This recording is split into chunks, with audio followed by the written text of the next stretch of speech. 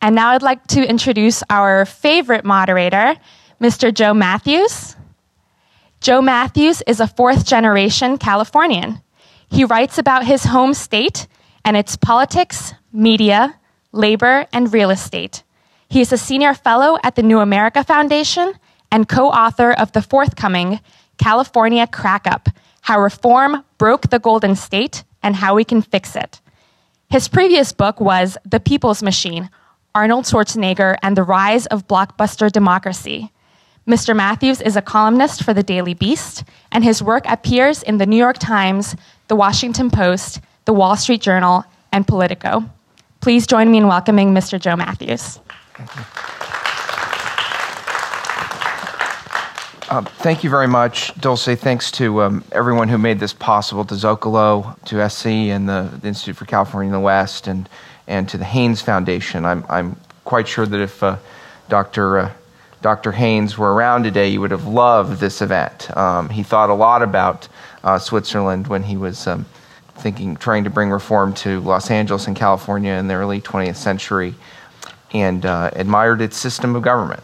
Now, I'm delighted to have this particular panel. I can't imagine four people that I know who sort of more embody the word ubiquitous. These are folks who are sort of literally everywhere in their different fields, in their different places, and they've come a long way from as far as Falun, Sweden in the north, and even farther west when you account for traffic, when I think George's office is west of the 405. So this is kind of an artificial idea, this question, which is the more democratic place, Zurich or Los Angeles. But the idea here is that in a time of great governance crisis in California and Los Angeles, at a time when none of the solutions seem to match the peril, there's a real need to look for new ideas, and it makes sense to look to places that share some of the elements of our governing structure and to reflect on differences and see what we might learn. And Zurich and LA have some real important similarities. They're both known around the world as very globally oriented cities, sources of capital, both fiscal and cultural, for the world, and a destination for immigrants with big dreams. And for better and for worse, they also share an important political distinction. Each is the largest city, the de facto capital, if not the governmental capital, in one of the world's two leading centers of direct democracy. No place in the world has used the citizens' initiative or referendum with as much force or nearly as often as California and Switzerland. The Oregonians have a bit of an argument there. And Zurich and LA were each first. Zurich was the first canton in Switzerland to adopt a modern system of direct democracy. And in 1903, Los Angeles reformers who had studied the Swiss example followed suit by adopting the first municipal system of direct democracy in the United States. The state of California followed suit in 1911. So it'll be 100 years next year. And a century later, direct democracy, the heart of civic and political life in both California and Switzerland, for better and for worse.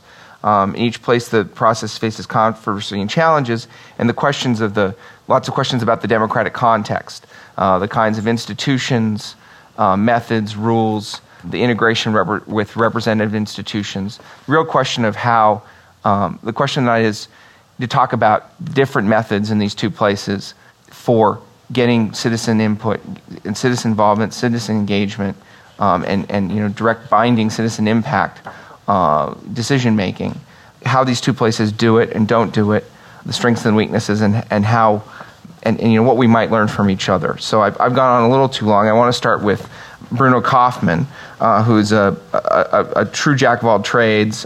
He's Swiss, grew up in Switzerland, has lived and worked in Zurich as a journalist. He actually now lives in Sweden, though he reports for Swiss National Radio and writes for the biggest newspaper in Zurich.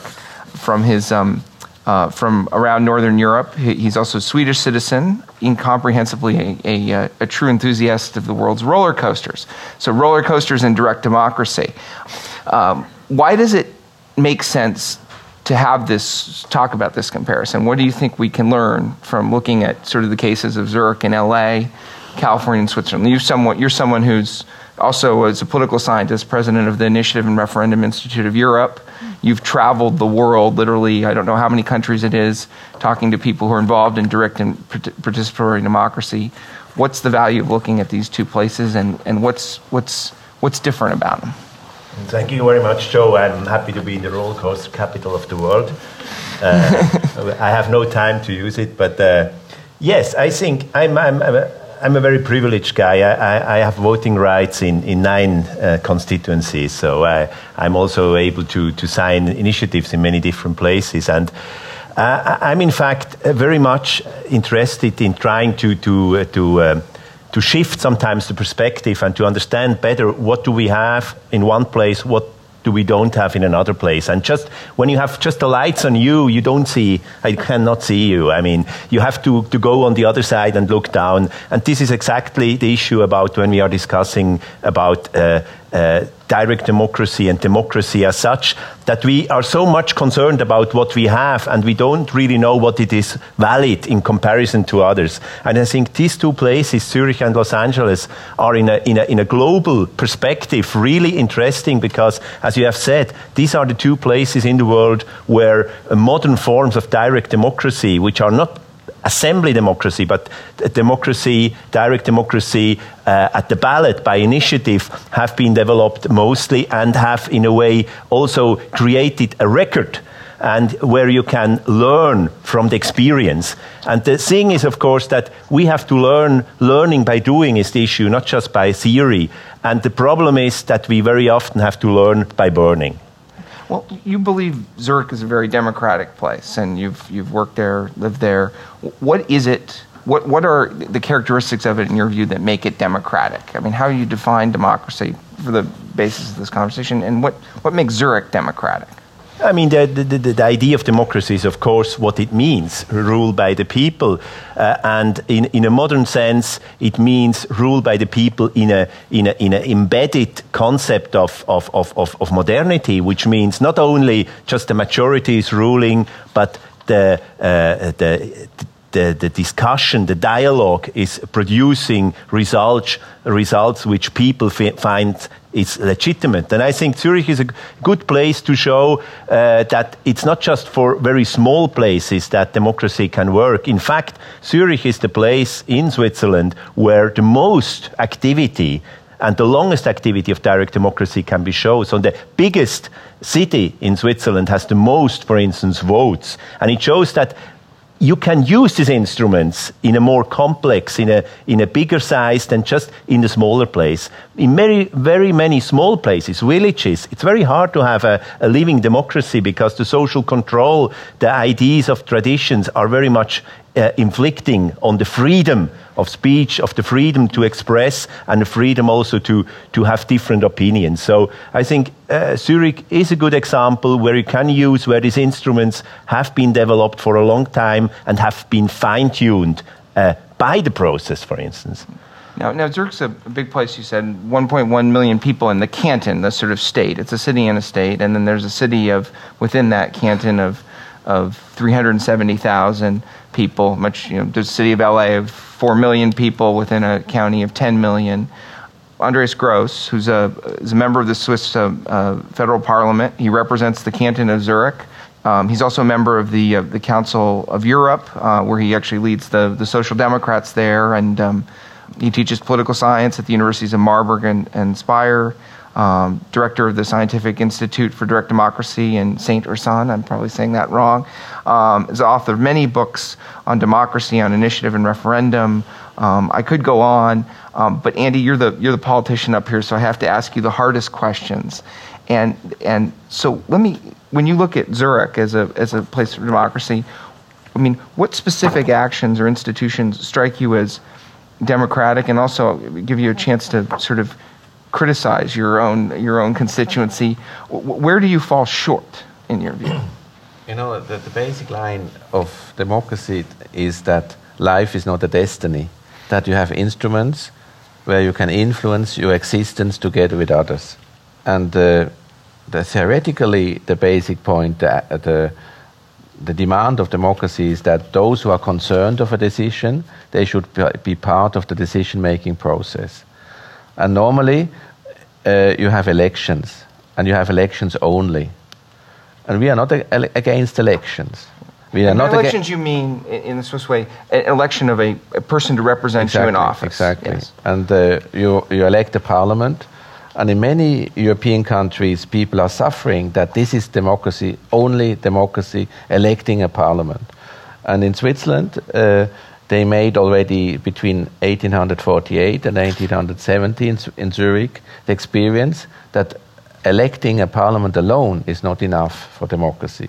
They have many shortcomings, many people feel not well represented, and that's why they need, between these elections of parliamentarians, they need instruments where they can influence the public decision-making process, the law-making, or the constitutional changes directly, not indirectly by the representatives. So briefly, how does that work? How often do you have these these votes on issues? This is a very good question, Joe, because we have the same system, but we have a very different way how the system is working, how the system is organized. And by the same system, just so everyone is clear, initiative and referendum, exactly. The initiating of a law, or would it be a charter amendment, a constitutional amendment? Both. Or a referendum, a reversal of some act that the parliament has made. The big difference is that we vote on issues not on the same day like we elect persons into the parliament.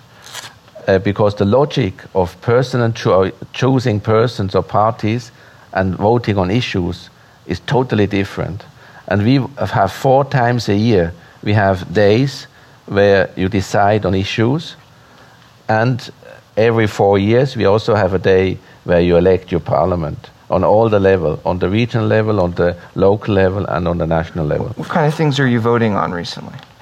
Have you in Zurich? What sorts of issues have been on those sort of quarterly? You mean on the town level now? Yeah. On the town level, politicians in Switzerland, they can't spend any money without the consent of the people. Yeah. So building such a center, for instance, or I heard that you need a center. The way you would do it in Switzerland, in Zurich, is that you ask for a center, and then the basic decision is: do you need you want a center or not? And then the second question, 2 years afterwards, after the city planned the center, is: do you want to spend such an amount of money for the center? You can't spend more than $9 million without the consent of the people. So why 9 million? This is a definition. It's true that this is a classical debate. Is these limits are there too? And these are these public buildings? Or I mean, we down the street we've got we build stadiums sometimes with public money and private money in combination. Whenever public money is used and it goes over this limit, then you need the consent of the people. And so there are decisions which come out of the parliament and the government to the people, and there are also decisions where a minority of citizens propose to all the citizens a change. And then you have these 2 kinds of votes.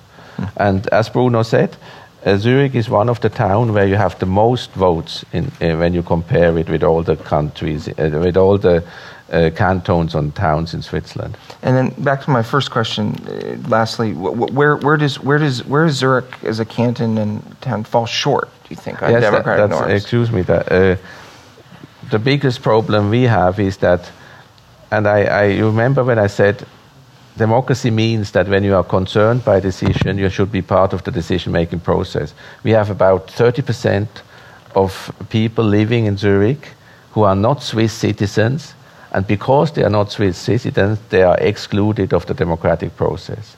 And this is the biggest shortcoming, because we should, and the other part which is excluded is of course those who are not are less than 18. So there are people who want to go down to 16, but also 16. I had a son who was already who thought he was able with 13 to make decisions. And was he? Yes, and because when they had in school some kind of lessons on politics and how the state is organized, in 3 hours he corrected 4 times the teacher, and then the teacher sent him off. Interesting. Let's bring Kathy in. Kathy Fing's the executive director of California Common Cause, and has done so many different important things in election and political reform. But I think one that many people may know best is she's the co-author of Prop 11, which was the successful redistricting reform initiative passed statewide by voters in California in 2008.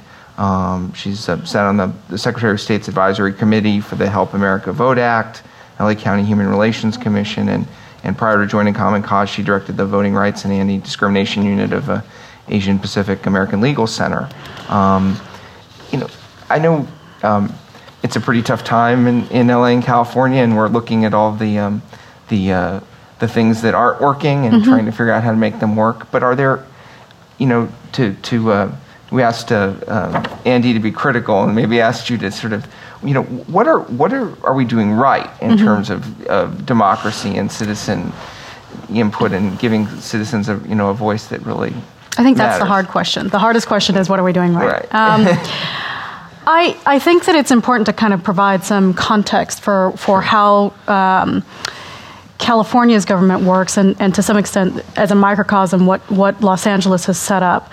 So in the early 1900s, what was happening in the state was that we had populations in certain areas, San Francisco, growing population in Los Angeles, and this real feeling of frustration because although we were a budding state with a government that we had just established, there was a real feeling that the government that had been established was largely controlled by the robber barons who had established the railroads. So 4 individuals who built the railroads to California were also the people who, through money, power, and influence, essentially determined who was chosen for the legislature, who was chosen for our judicial system, and also who was chosen at the local level to represent us.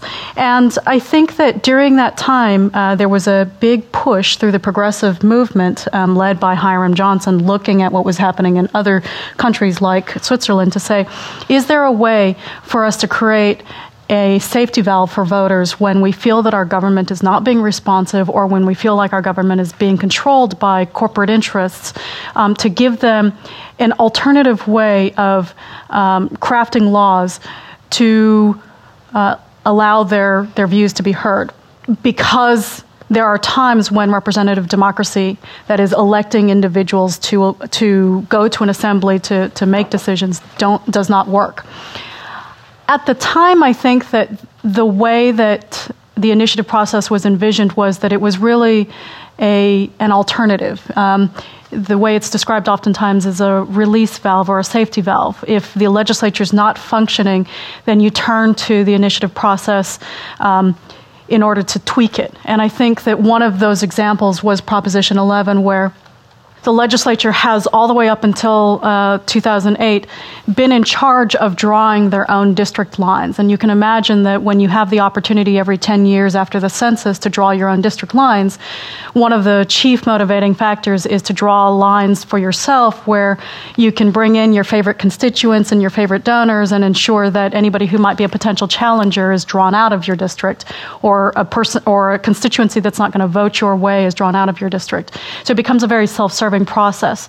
And despite the fact that we had gone to the legislature again and again to try to get a piece of legislation that would remedy this problem, remove the conflict of interest by creating an independent citizens commission as an alternative body to draw those lines based on our demographics and our changing communities, the legislature, because it's in their interest to protect themselves, had no interest in passing or putting onto the ballot language that would create this independent citizens commission. And so we had to use the direct democracy process of collecting signatures and putting it onto the ballot ourselves.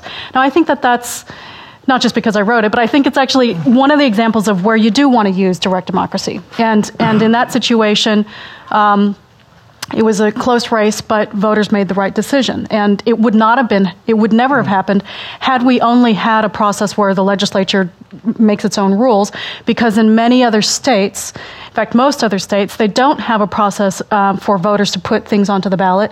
And despite the fact that there's many citizen movements to try to push for an independent redistricting commission, they don't get anywhere because they don't have an opportunity to have this safety valve system.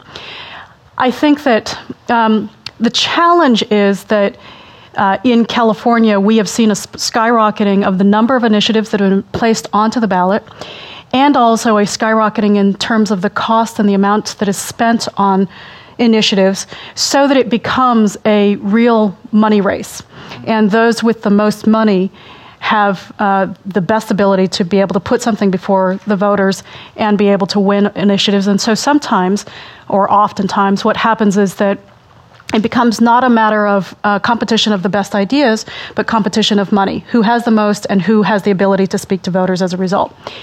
I will just say quickly would you say the influence of money is what is the biggest problem? That undermines the... I think that's absolutely true. I think whether it's candidates or issues, the problem is that we're not having a true discussion where people are deliberating. What people are getting is 30-second ads on television based on who was able to buy those ads. And so we oftentimes make our decisions on very little information, and I think it's a real turnoff for voters.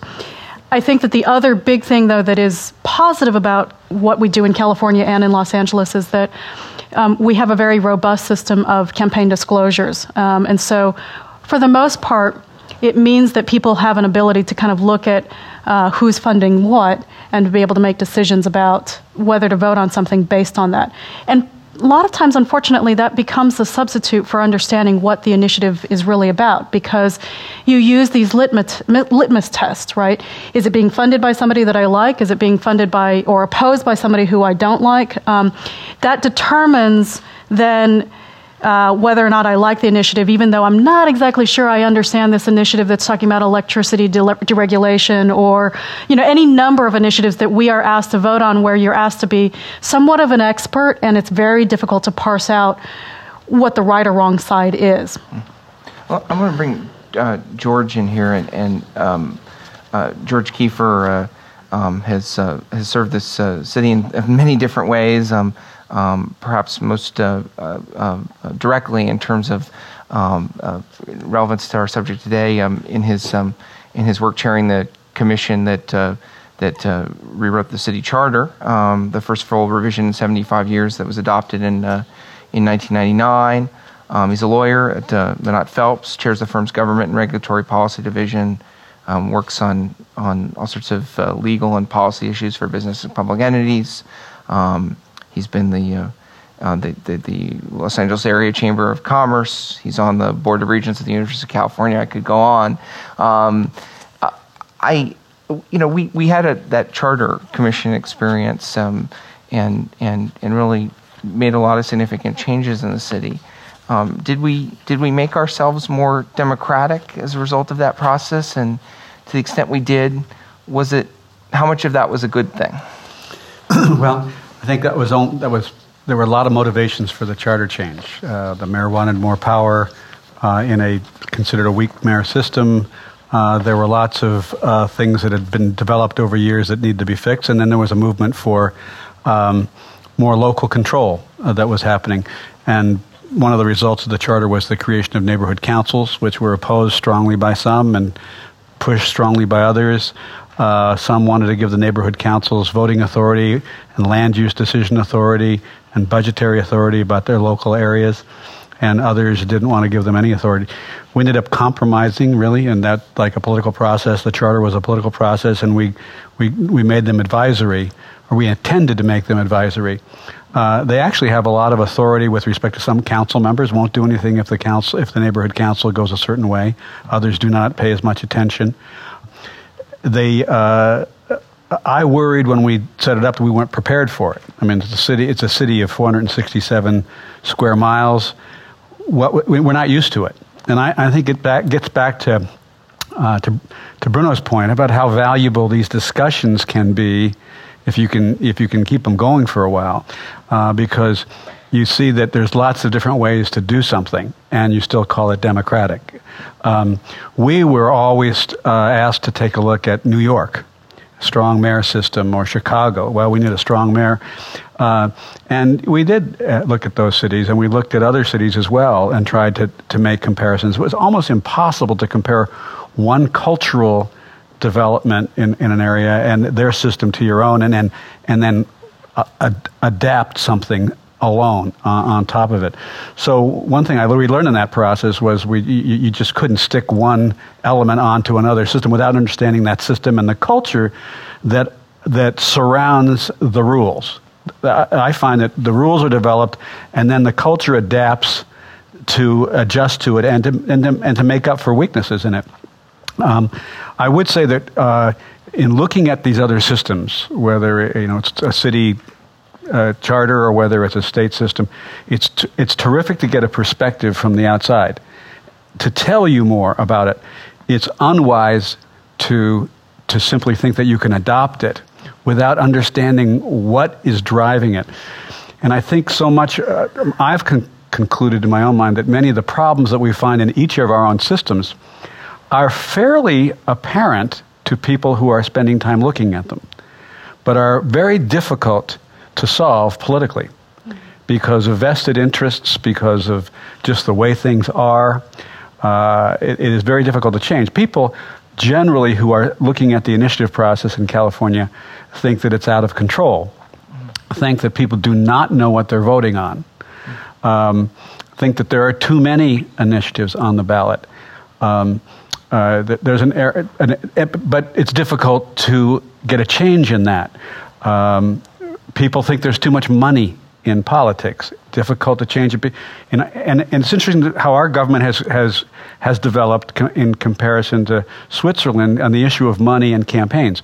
We equate constitutionally money with free speech. We've tied it together by our body of laws over time. We've concluded that. Supreme Court has, and that's made the rule. Well, I learned from Andy earlier tonight that political ads are not permitted. Is that correct? On TV. On television during a campaign. All the time. All the time. Anytime. Well, here that would be viewed as unconstitutional, anti-free speech. They're both democracies, right. And you'd have people defending one system adamantly, saying that's undemocratic to ban political advertising. Mm-hmm. It tells you how these systems can grow up so differently, and how it helps to look at how somebody else has done it, and it's not immoral to be doing it that way and still call it a democracy. Let me follow up and also try to spin this into so we get this, we've made some broad strokes and get this into a real, just telling stories and examples and the context, not just the initiative process, but the larger democratic context and institutions around this. But, you talked about the frustration of getting things done and delivering, and you're someone I always remember when there was some sort of controversy or difficulty or thicket that couldn't be solved in City Hall, and I used to hang out there as an LA Times reporter. Suddenly you would appear at the door talking to folks. We do have, a lot of ways for citizens to engage in a process, whether it's directly through an initiative to be present for things. I mean, to what extent does that make the act of governance, the act of delivering and getting things done, and acting on the priorities and the issues that people democratically want acted on, does that make things more difficult? Are we too democratic in some ways? Well, my own view is that we have too much. This will sound horrible when you say it this way. We have too much democracy in California. We've forgotten that we've gotten it confused. We formed a republic in the country, not a democracy. So when we talk and use these words, we don't use them, we use them in a way that kind of misguides us. Making the world safe for democracy it sounds better than making the world safe for representative government or for a republic. But for me, open meeting laws, other things in this country, we've shifted far in that direction, far in the era of everything open. And it's because we've lost trust. We've lost faith in representative government. So we believe the only answer is let's open the whole thing up and look at it.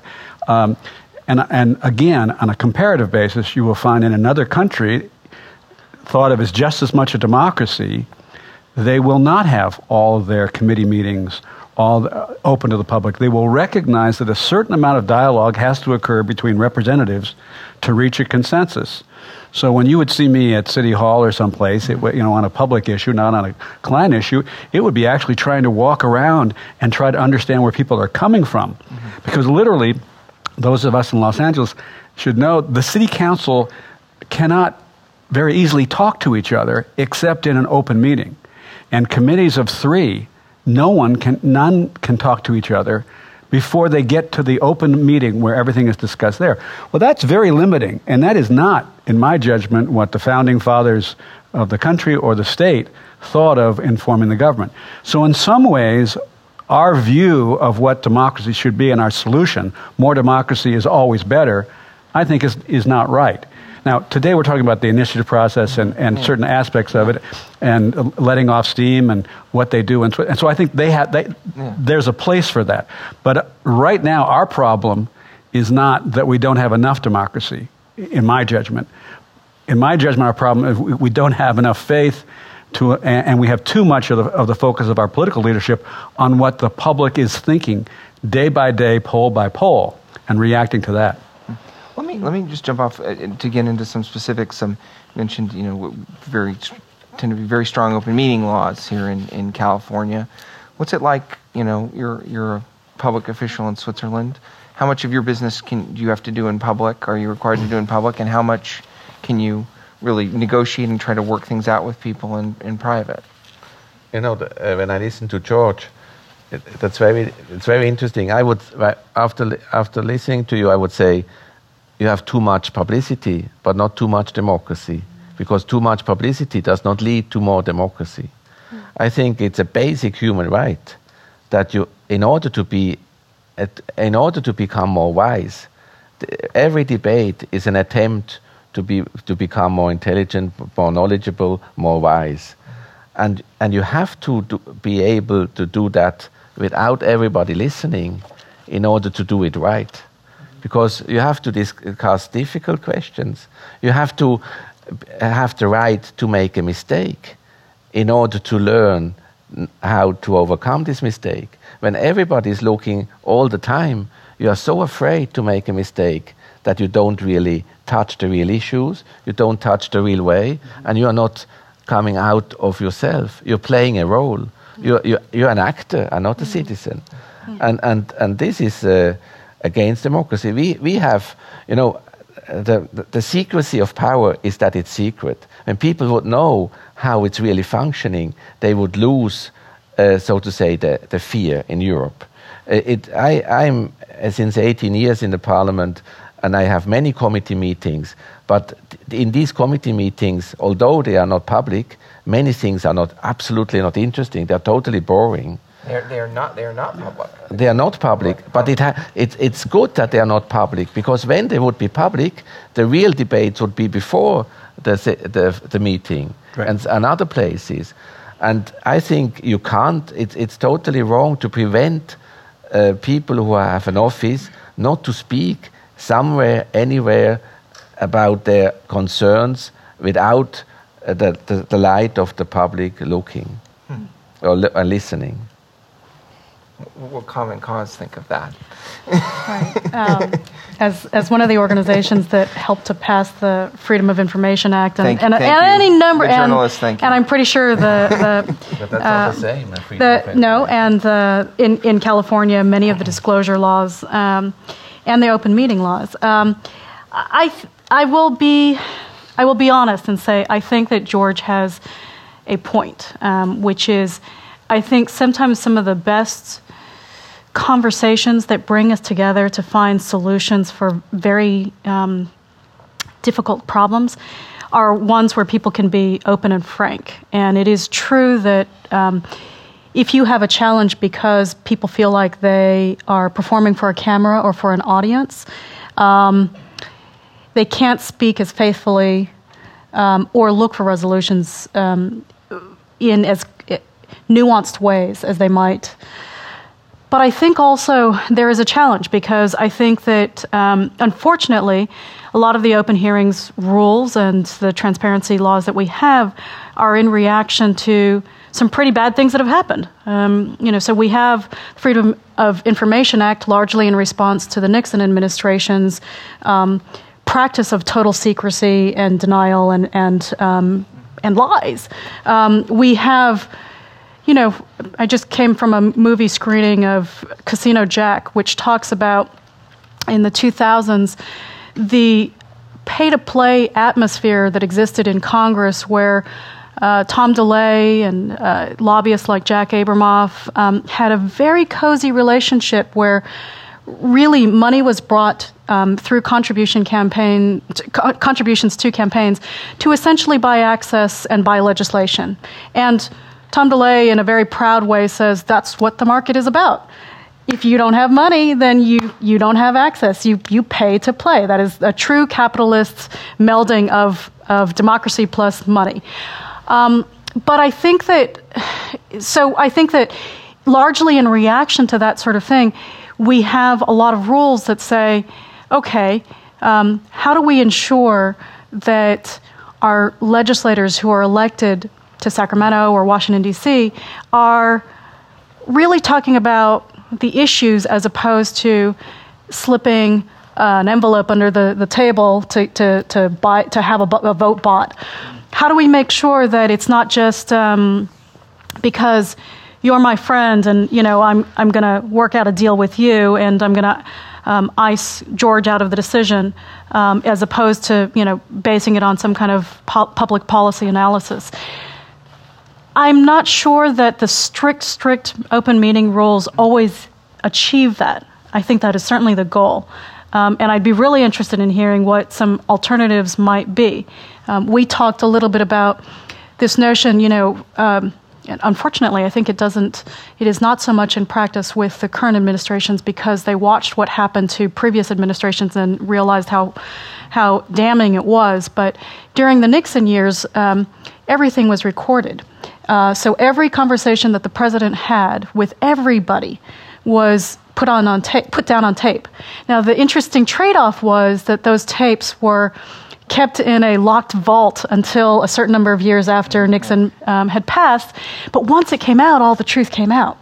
And I think you both encouraged candor, but at the same time, you also open up people's eyes to what really goes on in government, and that can be an important function. So that's maybe an interesting trade-off, to allow conversations to happen, to always have them recorded and available eventually for discovery, but to give people a little bit of breathing time so that maybe it's not 100% live CNN 24 hours for people to judge and react to. And I think that that's part of the processes that we've lost, is this practice of deliberation, practice of having discussions, thinking about it, and allowing ideas to percolate before reacting in a knee-jerk way through a 30-second soundbite. I'm not sure that I have the solution, but I agree that you may have put a finger on a potential problem. We want to get to audience questions for too long, so we're going to try to do the next sort of comparisons in sort of lightning fashion. And that last point you were making about the soundbite leads us to sort of a basic question about the direct democracy context in terms of media. We talked about the bans on TV ads. What about the media institutions who cover and check? You're a journalist for, it seems like several different outlets in Switzerland. What is it public? Are you public and government supported, your media outlets? Is it private? Is it a mix? what's the media's role in this? And here in the United States, we hear so much about the diminishing of the media, fewer checking. Are you seeing that in Switzerland too? Yes, I mean, it's a big problem, of course, that the media is especially under economic pressure, trying to diminish, let's say, the service to the citizens, to inform them, to help them in being a decision maker. I have had many discussions at the newspaper in Zurich I'm working for. What is the role of a newspaper today towards the readers? And of course, the idea of just entertaining, to have very short bits, to have these tabloid-free newspapers are a hard competition on that, and not to enable the people to be really good informed. Still, I would say the newspapers have a big role, and I'm also working for the Swiss Public Radio, and it's indeed a very important element of the work of the journalists, because as a journalist you are basically all the time confronted with upcoming votes, and these are about issues and not so much about person, and this makes you always thinking, what do I have to report in order to make the people better informed? Now, you talk about the economic pressures. How much of the media is funded by the government? Nothing. The public radio is funded by fees people are paying for this public TV and radio, and the newspapers are totally private. Perhaps you have to say also, Switzerland is a small country. This is the big difference to California. A little less than 8 million people, fewer than in LA County. And we have 3 different languages because regions are dominated by different languages. Right. So we have in every region, we have 2 TV channels and 2 radio channels. And 6 radio and TV is not affordable, it's not interested for private business. It's much too expensive, so you can't make money there. The private capital would not go there. That's the real reason why it's public, because it would be not profitable for private. And until now, newspapers are still profitable, until now. And that's the big point. When the market is not enabling anymore the service you need for democracy, then in Germany they started discussing if you should also make a public base fundament for newspapers, because the market is not paying any more quality newspapers. Yeah, and this I must say, in Sweden where I'm living, I'm also working there. The idea is that wherever you have a newspaper in a place, the second newspaper is sponsored by public money in order to have at least 2 newspapers. 2 points of views. Yeah. This is exactly. Yes. What about, there was a brief discussion of campaign finance and disclosure. We do a lot of disclosing here. How about you all? Is it easy to find out who's backing the campaigns? No, this is exactly. I'm very interested in this debate, and I'm working since 30 years to compare Switzerland with California. And I think we could learn so much from each other to improve and to overcome their own shortcomings. And what we could learn from Switzerland, from California, is exactly the transparency of who pays what and how much. Because in Switzerland we have nothing in this sense. And today, since 10 years, we are faced with a movement, a national conservative movement, a nationalist movement, which is sponsored by billionaires who have an enormous... It's one billionaire, right? Isn't it really one billionaire, Mr. Blocker? No, more than one. It's too easy, too simple. Too easy. Not so simple. Fair enough. No, it's not so simple. But many rich people sponsor nationalistic positions without the people knowing how much and why and so. And there, my propositions to reform the system to the better in Switzerland is exactly to taking many of these good practices you have and experiences, and especially also the fairness rule you had once in the 60s and the 70s, where even ads have been fairly distributed, because when you got 1 million for one position, you gave 100,000 for the other one. And this we can learn, and we should learn, because all other European countries, when it comes to elections for persons, they have also these disclosures and these perhaps limits or fairness rules. And we are paradoxically one of those countries who have nothing in this sense, and it's misused today. And it's so important, because when you only win because you have more money, the decision loses the legitimacy. And when decisions lose legitimacy, democracy is going down and it's away. And that loss of legitimacy, I think, is the biggest risk to democracy. And historically, that is when democracy starts having more serious problems. You brought up the fairness doctrine, and I think it's helpful to just talk about what it was when it was in place. One of the pieces of the fairness doctrine was that every broadcast station, because the broadcast waves are essentially a public property that is then a license is given to a private entity to broadcast on it. If they had a candidate, they had to give equal airtime to any opponents of that candidate. If they had airtime on Proposition X, they had to give equal airtime to the opponents of Proposition X.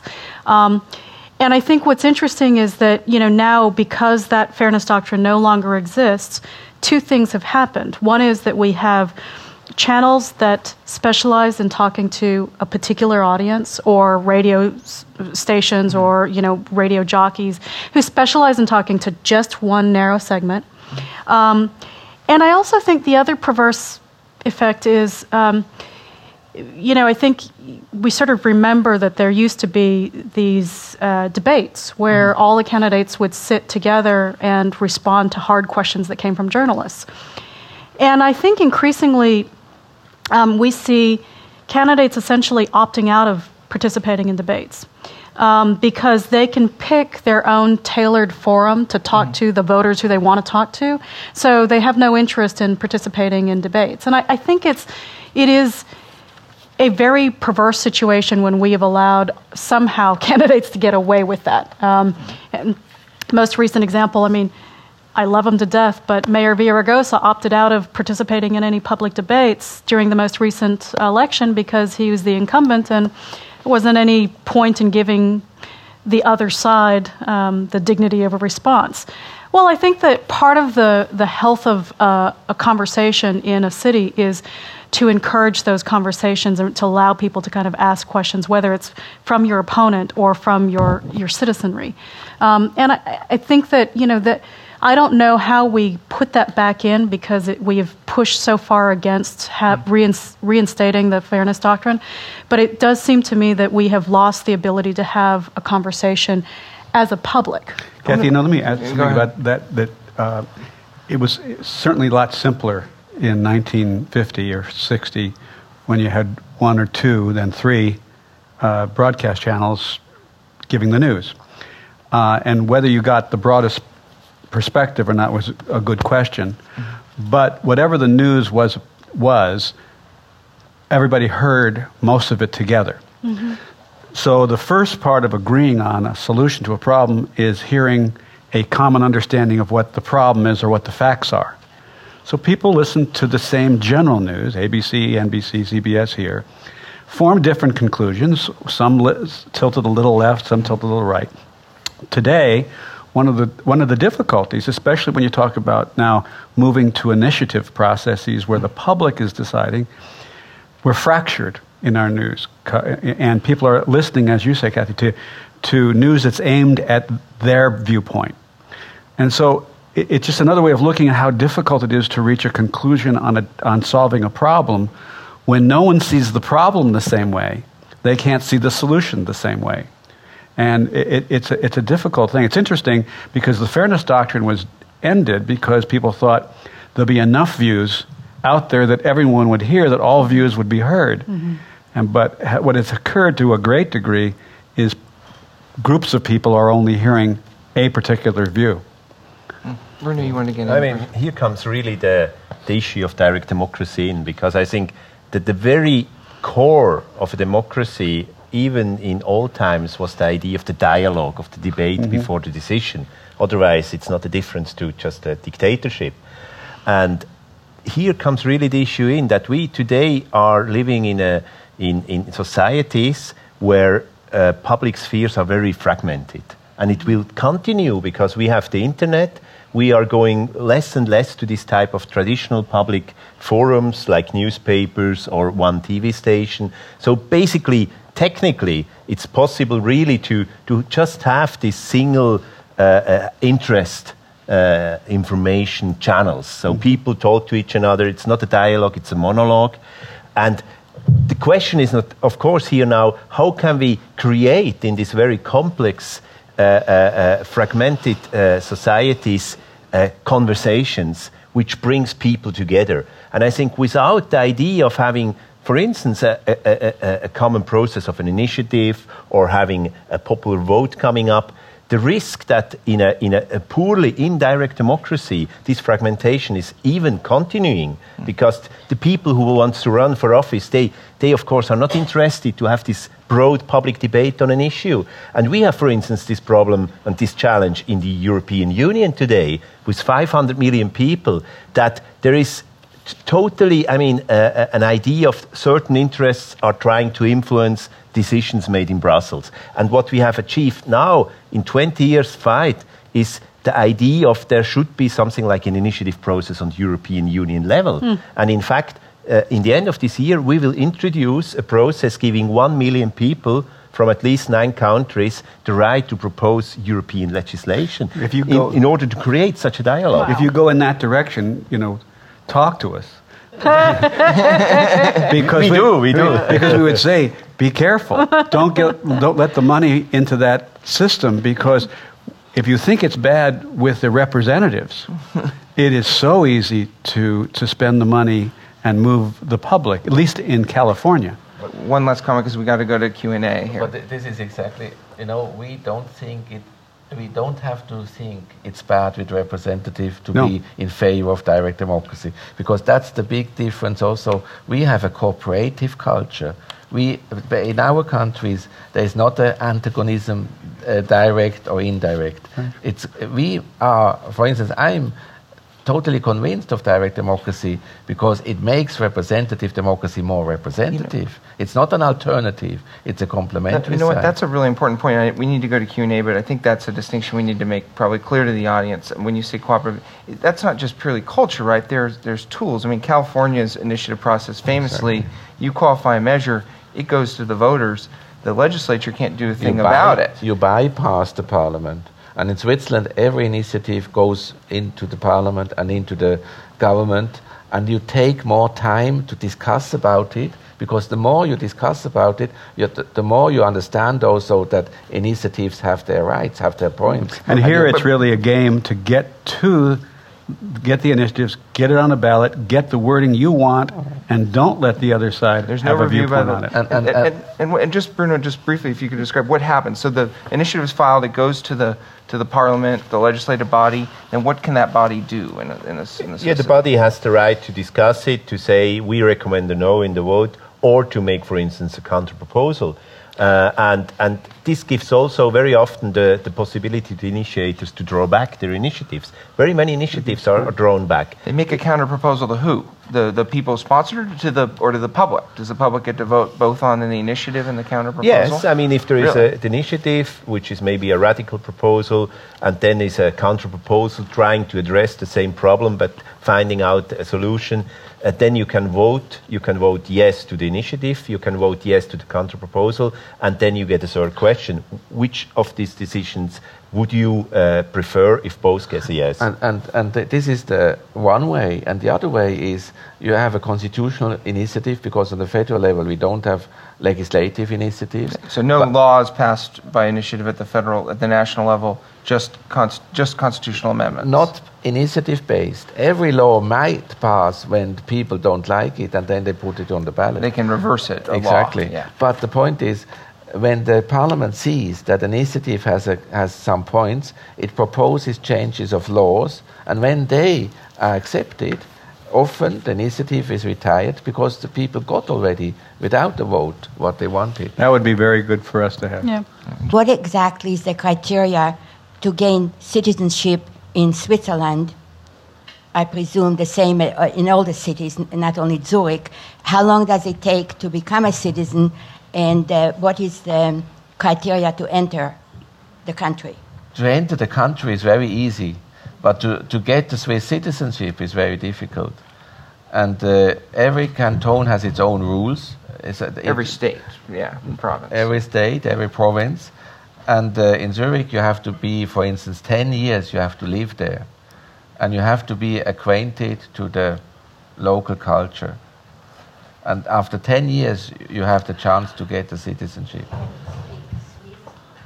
In the German part, you have to speak, you have to understand, you have to be able to make a conversation in the local language. Right. So in the French part, you have to speak French, and the Italian part, you have to speak Italian. And if you apply for citizenship, how long does it take to wait to enter the country, to just enter the country? No, you can immediately come to Switzerland. That's no problem. Entering the country is easy, but to be allowed to stay there and to be allowed to become citizens, that's a more difficult point. And you are right. What is the process? And who do you apply to, and who says you are now a citizen? No, it's a very. I don't want to say this here because it's much too boring, and it's not interesting. It's too long, too difficult, and demands too much effort. And I think those countries are more intelligent as a purpose to integrate people when they allowed to become citizens after 5 years or 3 years. And you don't have to wait 8 years or 10 years. And you're in your country with somewhere close to 30% foreign-born. Foreign-born is not the same like foreign citizens, right. But we have 23% so-called foreigners and nearly 30% of people who have not been born in Switzerland. But I am also born in Japan. I lived 7 years in Japan, but they don't mind. But a Japanese guy, he would have to work and live and pay taxes for more than 10 years in Switzerland before he can apply to Swiss citizenship. And you're right, this is the real point, because I also think you can also respect democracy by giving participatory rights to the non-Swiss citizens. And there are 6 provinces, especially in the French part, who do this. And every state can say how he wants to deal this democratic question. But in the German-Swiss part, too many are very much making high obstacles to get the citizenship, and still they don't allow non-citizens to participate in the process. So that means that in some of those French parts you mentioned, those 6 parts, a non-Swiss citizen can vote in a local election or vote. Yeah, I have my institute is in the French part, in the youngest state, so to say, and there they can even vote as foreigners for the Senate. We have the same system. We took the same system from the United States. We have a House of Representatives and the Senate. And the Senate is more important than the House of Representatives, but it's governed by the state laws, how you vote for the Senate. And there, in the canton of Jura, the foreigners can also vote for the Senate. Can a foreigner in these cantons vote for national parliament, or just the canton level office? It's the canton level, right? No, I just said. Right. When I said the Senate, I meant the National Senate, the Federal Senate. So, but this is an exception. Right. I don't want to paint the picture too positive, but there is an exception, or there is a beginning for the better way. Okay. My real question is, in California, the initiatives are dominated. I want to know more about the campaigns and how they're won or lost for initiatives and referendums once they qualify, once they're put up for the voters. Obviously, in California, we have 38 million people. It's not easy to organize field campaigns, door-to-door campaigns, so clearly television advertising, radio advertising, that is really what dominates. So in Switzerland, when that's not allowed, what tools are used by campaigns to win? In sports, time is the most important, and perhaps even in the banking system or investing money. But in politics, in democracy, time is only the second and third important criteria. When you want to fix everything, you exclude people. When you let a process have time of negotiation, discussing, dialogue, then you are inclusive, then people can participate, and then can people also make their mind. Because a democratic decision, a referendum, is not a photograph of the opinions. It should be the result of an opinion-making process. Let's bring this down to the question. What does that mean in a campaign? This does mean that after you deposed your signatures and the vote, in Switzerland the law says it has to be maximum 2.5 years, but not just 3 months.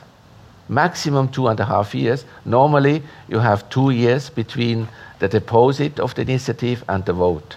And in these 2 years, those who made the initiative, they write books, they write articles, they make public meetings everywhere in the country. In our country, before you vote, you have thousands of public meetings. And you have thousands of debates like this, radio debates, TV debates. The problem is not that only the ads are forbidden, but the program is full of political debate. I don't understand why you only have entertainment, because a good public debate is it's important to know whether Lindsay Lohan got to the court on time, or if she was 10 minutes late because the paparazzi delayed her. Yeah. I think that, so you're asking this question, and I think just for listeners to kind of think about, in California, once you submit your language for an initiative, you have 150 days, which is essentially 5 months, to gather sufficient number of signatures. And typically that's somewhere around 700,000 for the state, right? And then after that, if you qualify for the ballot because you've gathered enough signatures, your initiative essentially goes on to the next statewide ballot.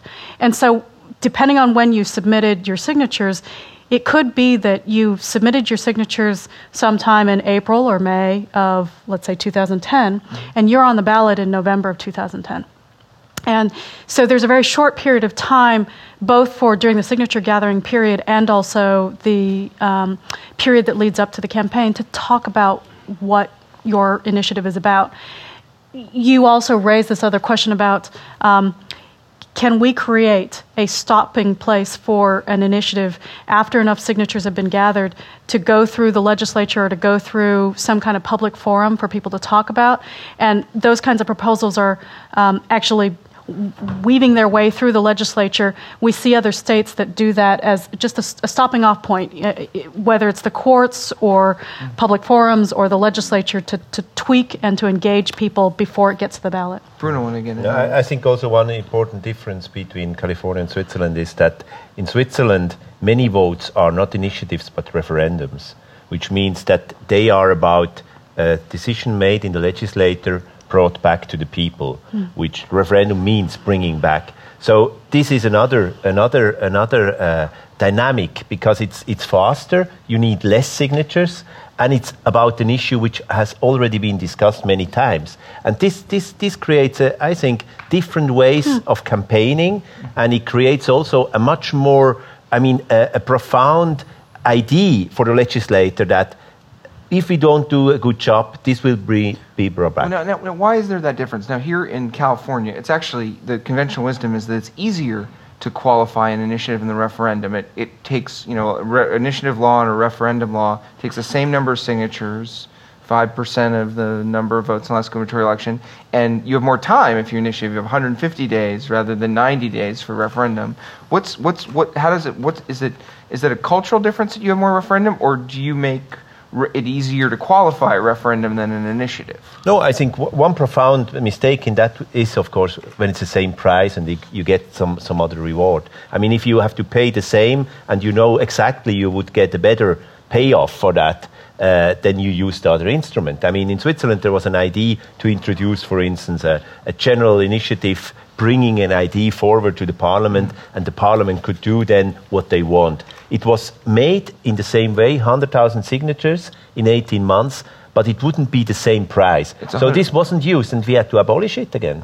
I'm sorry, so let me just make sure I understand. So it's 100,000 signatures in 18 months to get an initiative on the ballot? Is it the same for referendum? No, 50,000 in 100 days. every law which passes the parliament is open for signature gathering for 100 days, and when 50,000 people want, that's 1% of the electorate, then this law has to go to the referendum. So it's fewer. So that's referendum is 50,000, though in a shorter time, and initiative is 100. But you know the real difference is the relation between citizens and parliament is totally different. We because somebody is a parliamentarian, he's not already a gangster. And in your country, it's nearly like that. And also, when I listened to you before, I also thought perhaps your state has too much power. The Swiss state has not so much power. A lot of power is still in the civil society and not in the state. That might be one of the reasons also. I think the other important thing about what you've said, whether how many people it takes to qualify, what the process is, in a comparison, it's so much more serious. See, the referendum process is after a debate on a matter has already taken place, and the public is going to be angry enough to say, we don't want that, you made a big mistake. And we've heard it, we don't like it. And the other process takes place over a long period of time where there's a thoughtful amount of discussion. Ours is really much more like a elongated poll. It's more like a combat between athletic teams. But I think what characterizes this is the seriousness with which they take the initiative process. I think it's very hard to change the culture also between the relationship between the politician and the electorate. I was wondering about the issue of tyranny of the majority, which I didn't hear come up. And I know in California, as things work now, as we've seen before and recently, a majority of the electorate through the ballot process can vote away the rights of the few. And I was just wondering, and that's something that there's a lot of debate about right now in California, and I'm wondering what's the experience in Switzerland? You know, this is a very delicate question, and the answer is not so easy, because first of all, we didn't say until now that when you want, on the federal level, you have the initiative process to change the constitution. In order to get a full success, you need a double majority. You need the majority of the people and the majority of the cantons. And because you have small cantons and bigger cantons, like in the United States, in the smaller cantons, the people have more power to prevent you to do something. It's a respect to the small, and not that everybody is governed only by the majority rule. And the second is, Switzerland belongs to the civilized European countries. They are members of the Human Rights Convention. It's a kind of a Bill of Rights, which was the lesson of the Second World War, that people have to be protected also against the state, even against the majority of the people of a state. And in this sense, you have basic rights which can't be the object of the decision-making process at home. And now, to make it very complicated, this interface between direct democracy and human rights, as we say, is not well done in Switzerland. That's why you had this famous initiative again for the ban of the construction of minarets, which passed, although it was against the freedom of religion. And the fact that we have now this sentence in the Constitution will be challenged in Strasbourg, in the French city, where you have the court who protects the European human rights, or you can say protects the rights of everybody in Europe, and not the 500 millions, the 800 millions, the big Europe. And this sentence will be banned by this court. So we voted, in fact, on something we should not have voted. And in order to protect the human rights, but also to protect the dignity of direct democracy, we should improve this interface. You know, I think that the tyranny of the majority is a difficult thing in California with our initiative process. But the way that we've developed it over time, and doesn't always work, it doesn't work everywhere, is by the third branch of government, and by the Constitution, and by judgments of people who have positions for life and are not affected by popular will at a given moment. So each system sort of tries to build in its checks, its formal checks and balances, and none of them can be perfect. And some of our recent votes may be overturned. Yeah, I think that one of the interesting proposals that's out there in terms of reforms for California is rather than waiting until after a vote is taken for a court to be able to decide on the constitutionality of an issue, there's a proposal that particularly when it affects the civil rights of any protected group, that it ought to be able to be reviewed by the courts and decided if this is going to be unconstitutional because it fundamentally takes away individual rights that are protected by our Constitution, then it, as you say, it should not be voted on. And the idea is that you wouldn't even get to a place where it would be on the ballot. Because in bringing it to the ballot, you are creating wedge issues between the very population that we're trying to bring together. I brought up behind the doors an interesting idea, and I'll just let people think about it. I'm not saying that it's necessarily a good idea because I know that there's a lot of problems with it. But this is a green room confidential. There are countries around the world, including many in Europe, that have a quorum requirement, and that is that not only do you have to pass, for instance, an initiative by a majority vote, but also that a certain percentage of the population has to come out to vote, otherwise it doesn't count. And the idea might be, again, I'm not saying that this is the right idea, but we certainly see a problem in California, which is that campaigns tend to focus on only the most likely of voters, tend to only talk to those. Maybe it's because of a cost issue, maybe it's because of a strategic issue, but we see a very small cross-section of people who turn out to vote, casting ballots and making a decision, so that in many years you can see that only a single digit or maybe even 10% of the entire electorate is making a decision that will impact on the entire state's population. And that small cross-section is not necessarily representative, and that's the real problem. So is there a solution? Maybe I think that that's something worth talking about. Bruno, briefly. Yeah, and we will call that one of the stupid ideas you could have, because experience really shows that when you introduce this type of disablement of the process, that you give those who are not participating the right to decide, because then, of course, when you have this possibility, you have three options. You can vote yes, you can vote no, and you cannot vote. And the non-voters and the no-voters are always winning. And we see that all over the world, that as soon as you have such a rule, there is always a strong claim for don't go to vote, don't participate. And it's really a bad thing because it undermines democracy, the democratic system, and the democratic idea. So what is the difficult thing is when we are looking into all these challenges and problems is how can we design systems which are really enabling democracy and participation, and not which ways are there to disable all different problems and dilemmas we have. And I think this is the biggest problem of our democracies today, is that they are much too much designed in order to make things impossible than to make things possible. I love the word you got there, and I'm going to steal it sometimes, and that is disable, because I think that there is a tendency to, when you see a problem, disable the system from operating, and we'll be saved by it. And in some way, whether it's term limits, whether it's, in my judgment, some of the propositions we've passed, we've got a problem, disable. Don't let anybody work. Yeah, two-thirds majorities are always about making the minority having the right to say no, and nothing happens. Yeah. Okay. Thank you. Let's end it there. I just want to make one brief public service announcement, and thank you for coming. If this is a comparative exercise interests you, or you have friends and know people that you'd like to hear more of this, this is sort of a teaser for a 5-day event from July 30th to August 4th. This summer in San Francisco at the University of California, Hastings College of Law.